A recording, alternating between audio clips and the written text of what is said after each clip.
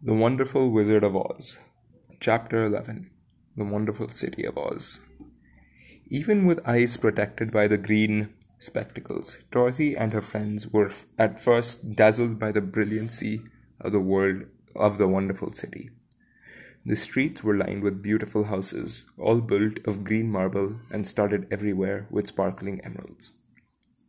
They walked over a pavement of the same green marble, and where the blocks were joined together were rows of emeralds, set closely and glittering in the brightness of the sun. The window panes were of green glass. Even the sky above the city had a green tint, and the rays of the sun were green. Every city in this place likes to have a color of its own, right? The Munchkins liked their blues. These people like a different set of colors. There were many people, men, women, and children, walking about, and these were all dressed in green clothes and had greenish skins. They looked at Dorothy and her strangely assorted company with wondering eyes, and the children all ran away and hid behind their mothers when they saw the lion. But no one spoke to them. Many shops stood in the street, and Dorothy saw that everything in them was green. Green candy and green popcorn were offered for sale, as well as green shoes, green hats, and green clothes of all sorts. Well, you can buy a car of any color as long as it's black, as Ford once said. At one place, a man was selling green lemonade, and when the children bought it, Dorothy could see that they paid for it with green pennies. Okay. There seemed to be no horses nor animals of any kind. The men carried things around in little green carts, which they pushed before them. Everyone seemed happy and contented and prosperous. Well, that's questionable. Why are they prosperous? As compared to the others that were outside. The guardians of the gates led them through the street until they came to a big building exactly in the middle of the city, which was the Palace of Oz, the Great Wizard. There was a soldier before the door, dressed in a green uniform and wearing a long green beard. "Here are strangers," said the guardian of the gates to him, "and they demand to see the Great Oz." "Step inside," answered the soldier, "and I will carry your message to him." So they passed through the palace gates and were led into a big room with a green carpet and lovely green furniture set with emeralds. The soldier made them all wipe their feet upon a green mat before entering this room, and when they seated, he said politely, "Please make yourselves comfortable while I go to the door of the throne room and tell Oz you are here." They had to wait a long time before the soldier returned. When at last he came back, Dorothy asked, "Have you seen Oz?" "Oh no," returned the soldier. "I've never seen him, but I spoke to him as he sat behind his screen and gave him your message. He said he will grant you an audience if you so desire, but each one of you must enter his presence alone, and he will admit but one each day. Therefore, you must remain in the palace for several days. I will have you shown to rooms where you may rest in comfort after your journey." That's a weird way to grant an audience. Why bother granting an audience if you want to do it so slowly? "Thank you," replied the girl. "That is very kind of Oz." The soldier now blew upon a green whistle, and at once a young girl, dressed in a pretty green silk gown, entered the room. She had lovely green hair and green eyes, and she bowed low before Dorothy, and as she said, "Follow me, and I will show you to your room. I will show you your room." Don't people get bored of one color? Life must have multiple colors. That's probably why the locals were amused by the company that they saw. They're always used to one set of things. So Dorothy said goodbye to all her friends except Toto, and taking the dog in her arms, followed the green girl through 7 passages and up 3 flights of stairs until they came to a room at the front of the palace. It was the sweetest little room in the world, with soft, comfortable bed, that had sheets of green silk and a green velvet counterpane. There was a tiny fountain in the middle of the room that shot a spray of green perfume into the air, to fall back into a beautifully carved green marble basin. Beautiful green flowers stood in the windows, and there was a shelf with a row of little green books. When Dorothy had time to open these books, she found them full of queer green pictures that made her laugh, as they were. They were so funny.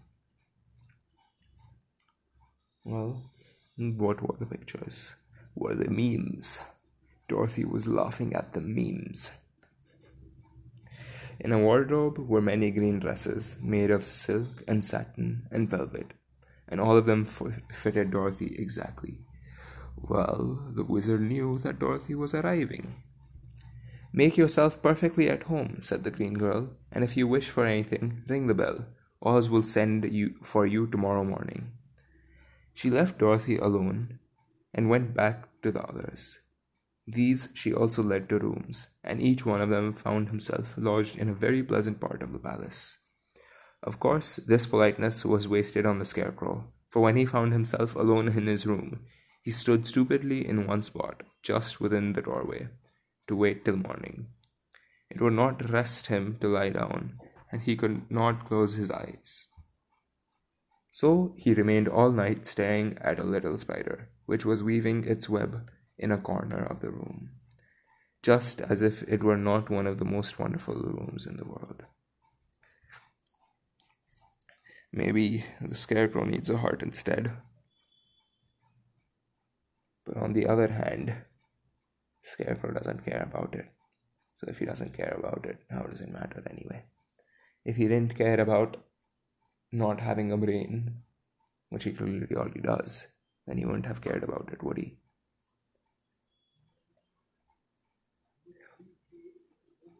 All of them have their own reasons, but the only person who has a genuine reason is Dorothy, because she actually does really want to go back home. Everyone else already has what they're looking for.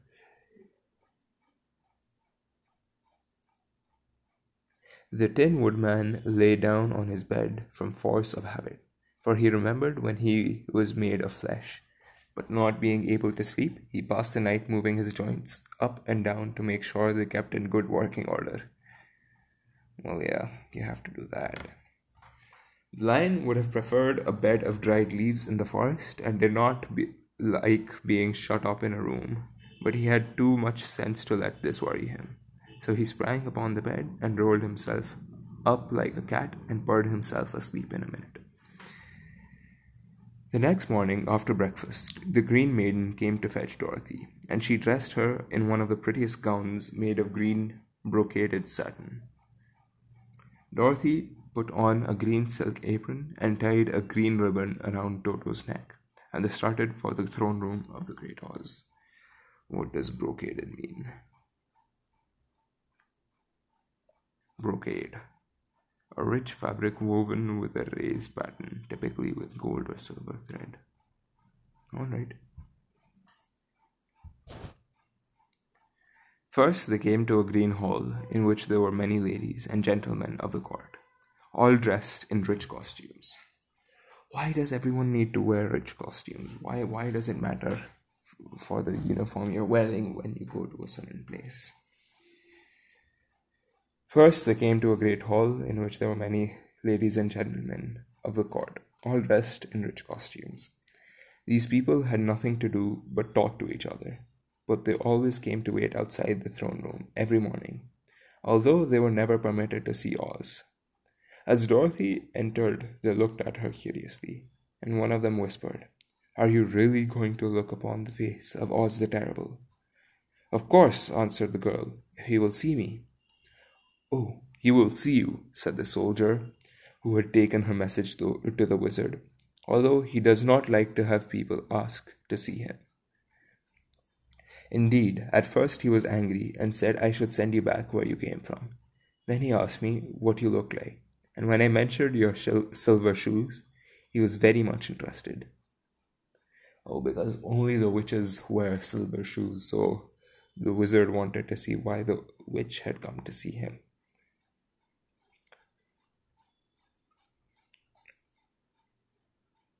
At last I told him about the mark upon your forehead, and he decided he would admit you to his presence. Just then a bell rang, and the green girl said to Dorothy, "That is a signal. You must go into the throne room alone." She opened a little door, and Dorothy walked boldly through and found herself in a wonderful place. Well, that's how she's courageous. She walks it alone because children are always told that you shouldn't walk alone or you shouldn't go out there alone. And when she does, she thinks that's a sign of courage. That's at least what I think. She opened a little door, and Dorothy walked boldly through and found herself in a wonderful place. It was a big round room with a high arched roof, and the walls and the ceiling and floor were covered with large emeralds set closely together. Where did they get all of these emeralds from? In the center of the roof was a great light, as bright as the sun, which made the emeralds sparkle in a wonderful manner. But what interested Dorothy most was a big throne of green marble that stood in the middle of the room. It was shaped like a chair and sparkled with gems, as did everything else. Where is the light coming from for it to sparkle? In the center of the chair was an enormous head without a body to support it, or any arms or legs, whatever. There was no hair upon his head, but it had eyes and a nose and mouth, and was much bigger than the head of the biggest giant. This is an interesting paragraph. Let's go through it again. But what interested Dorothy most was the big throne of green marble that stood in the middle of the room. It was shaped like a chair and sparkled with gems, as did everything else. In the center of the chair was an enormous head without a body to support it, or any arms or legs, whatever. There was no hair upon this head, but it had eyes and a nose and mouth, and was much bigger than the head of the biggest giant.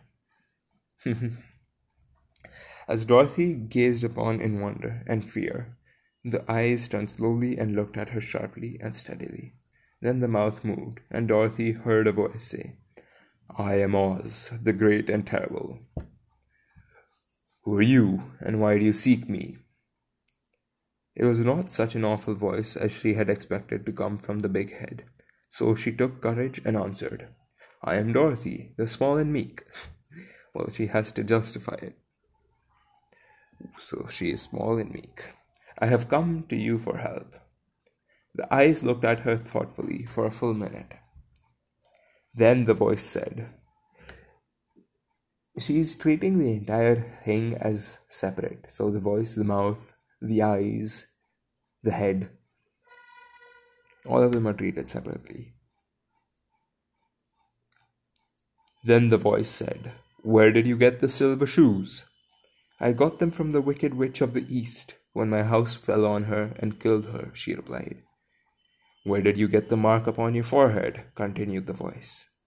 "That is where the good witch of the North kissed me when she bade me goodbye and sent me to you," said the girl.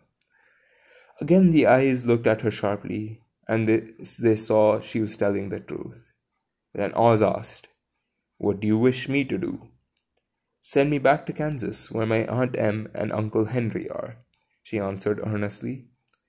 "I don't like your country, although it is so beautiful, and I'm sure Aunt Em will be dreadfully worried over my being away so long." The eyes winked 3 times. Then they turned up to the ceiling and down to the floor, and rolled around so queerly that they seemed to see every part of the room. And at last they looked at Dorothy again. "Why should I do this for you?" asked Oz. "Well, that is always an important question. Why should anyone do anything for anyone?" "Because you are strong and I am weak. Because you are a great wizard and I am only a little girl." "But you were strong enough to kill the wicked witch of the East," said Oz. "That just happened," returned Dorothy, simply. "I could not help it." "Well," said the head, "I will give you my answer, but you have no right to expect me to send you back to Kansas unless you do something for me in return." That's very interesting. How did this big head, presumably someone who knows a lot about the world, knew what Kansas was. Everyone else didn't have an idea about Kansas.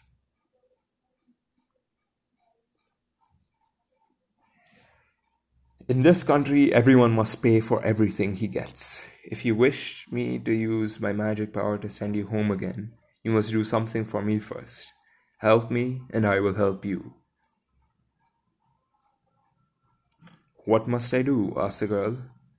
Kill the Wicked Witch of the West, answered Oz. But I cannot, exclaimed Dorothy, greatly surprised. You kill the Witch of the East, and you wear the silver shoes which bear a powerful charm. There is now but one wicked witch left in all this land, and when you can tell me she is dead, I will send you back to Kansas, but not before. Well, Dorothy might as well build a ship and go back to Kansas now. The little girl began to weep. She was so much disappointed, and the eyes winked again and looked upon her anxiously, as if the great Oz felt that she could help him if she would. The girl began to weep. She was so much disappointed, and the eyes winked again and looked upon her anxiously, as if the great Oz felt that she could help. So basically, the great Oz thought that the girl is fibbing. I never killed anything willingly, she sobbed. Even if I wanted to, how could I kill the Wicked Witch? If you, who are great and terrible, cannot kill her yourself, how do you expect me to do this? I do not know, said the head, but that is my answer, and until the Wicked Witch dies, you will not see your uncle and aunt again. Remember that the witch is wicked, tremendously wicked, and ought to be killed. Now go, and do not ask to see me again until you have done your task. Sorrowfully, Dorothy left the throne room and went back where the Lion and the Scarecrow and the Tin Woodman were waiting to hear what Oz had said to her. There is no hope for me, she said sadly, for Oz will not send me home until I have killed the Wicked Witch of the West, and that I can never do.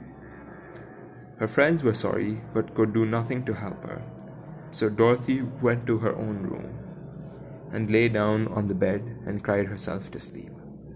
The next morning, the soldier with the green whiskers came to the Scarecrow and said, Come with me, for Oz has sent for you. So the Scarecrow followed him, and was admitted into the great throne room, where he saw sitting in the emerald throne a most lovely lady. She was dressed in green silk gaze, and wore upon her flowing green locks a crown of jewels. Upon her flowing green locks a crown of jewels. Growing from her shoulders were wings, gorgeous in color, and so light that they fluttered if the slightest breath of air reached them.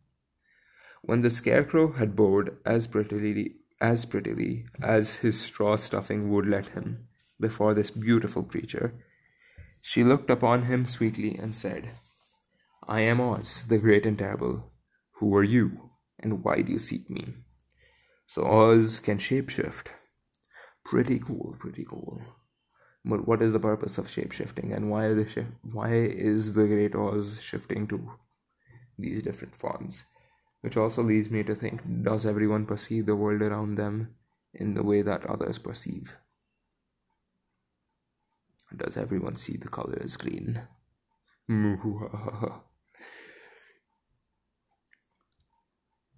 I am only a scarecrow. Oh, wait. And why do you seek me?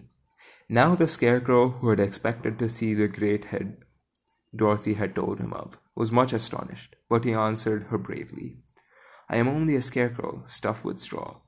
Therefore I have no brains, and I come to you praying that you will put brains in my head instead of straw, so that I may become as much as a man as any other in your dominions. Why should I do this for you? Asked the lady.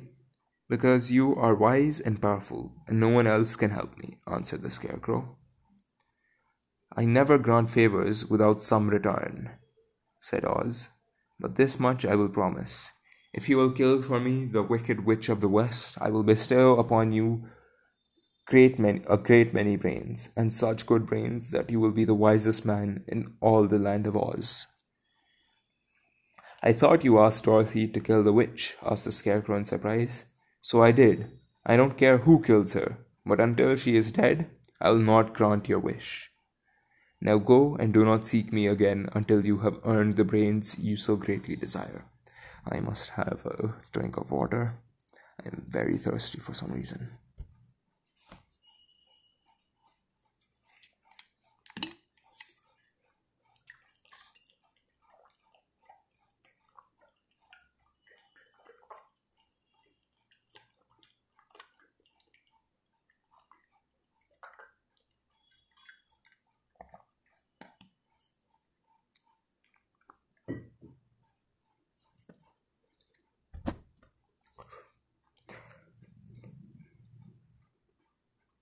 The Scarecrow went sorrowfully back to his friends and told them what Oz had said, and Dorothy was surprised to find that the Great Wizard was not a head, as she had seen him, but a lovely lady.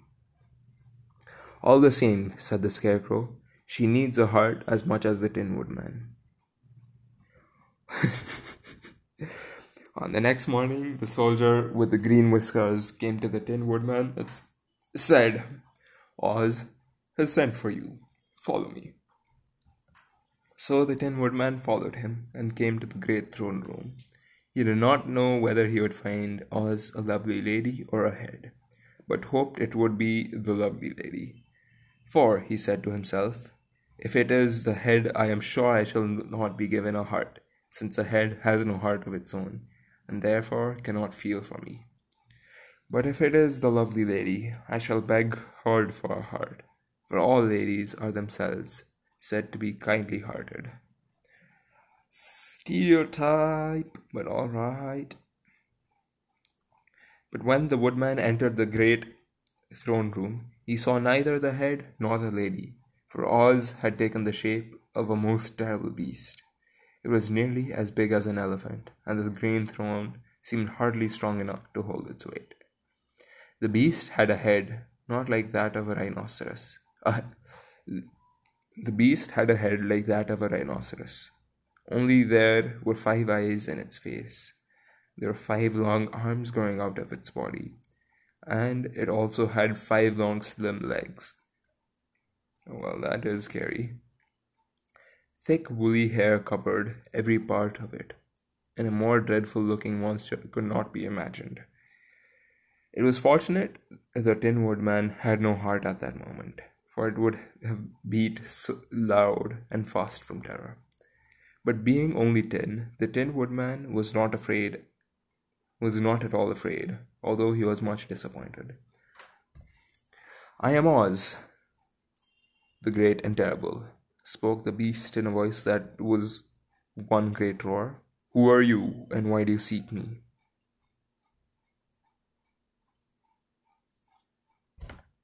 Why was he disappointed? He did not see the lady. He thought the lady would grant him the wish, but clearly the lady didn't grant Scarecrow the wish yesterday, so why would that farm grant the Tin Woodman a wish? Anyway, "I am a woodman and made of tin. Therefore I have no heart and cannot love. I pray you to give me a heart, that I may be as other men are." "Why should I do this?" demanded the beast. "Because I ask it, and you alone can grant my request," answered the woodman. Oz gave a low growl at this, but said gruffly, "If you indeed desire a heart, you must earn it." "How?" asked the woodman. "Help Dorothy to kill the wicked witch of the West," replied the beast.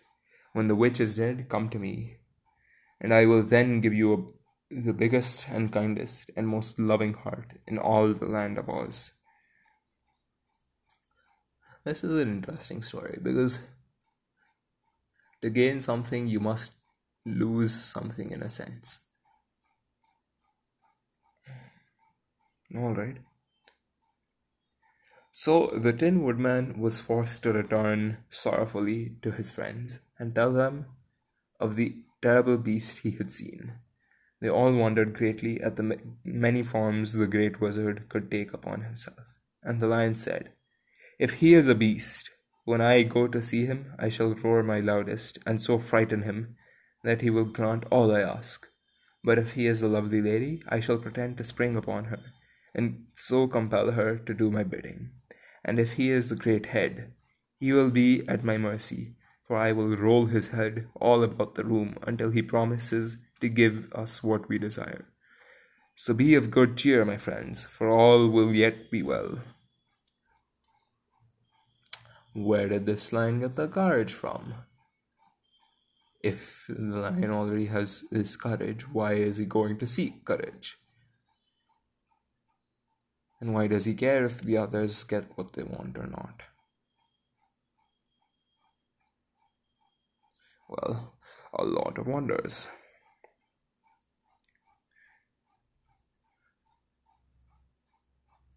The next morning, the soldier with the green whiskers led the lion to the great throne room, and bade him enter the presence of Oz.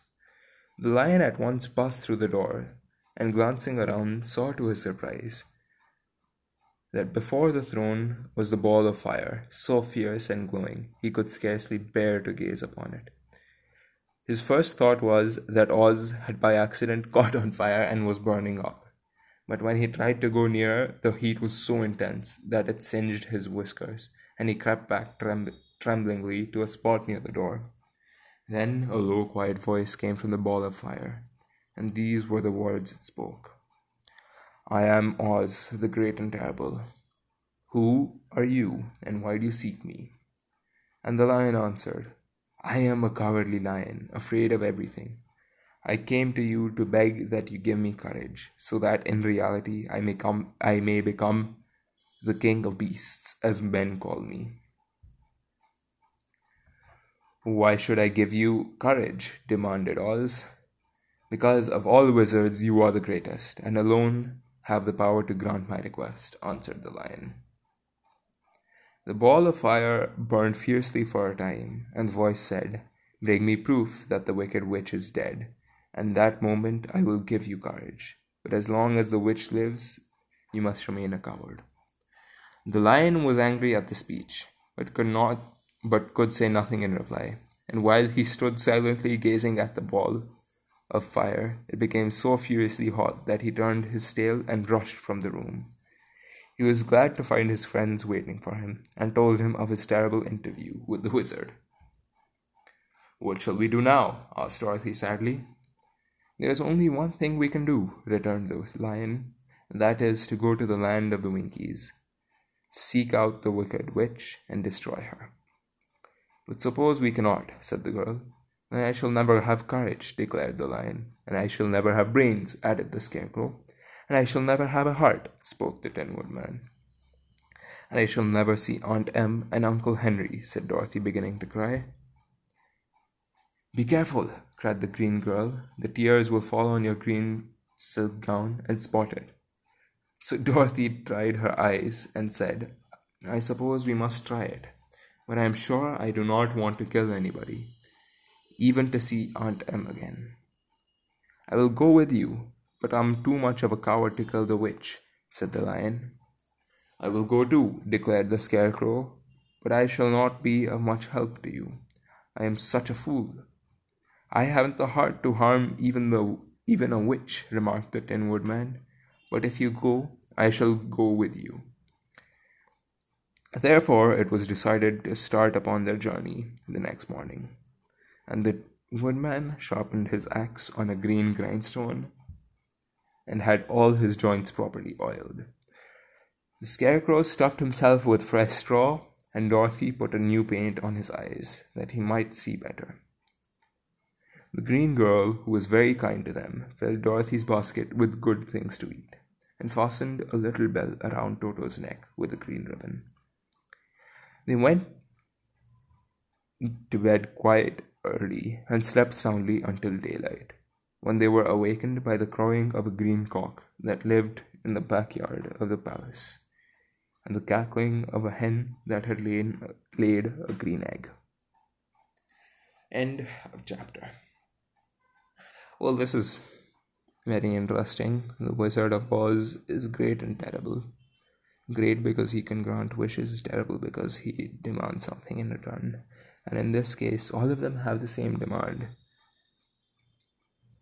to go and kill Wicked Witch of the West. Why is she wicked? That's something to discover, isn't it?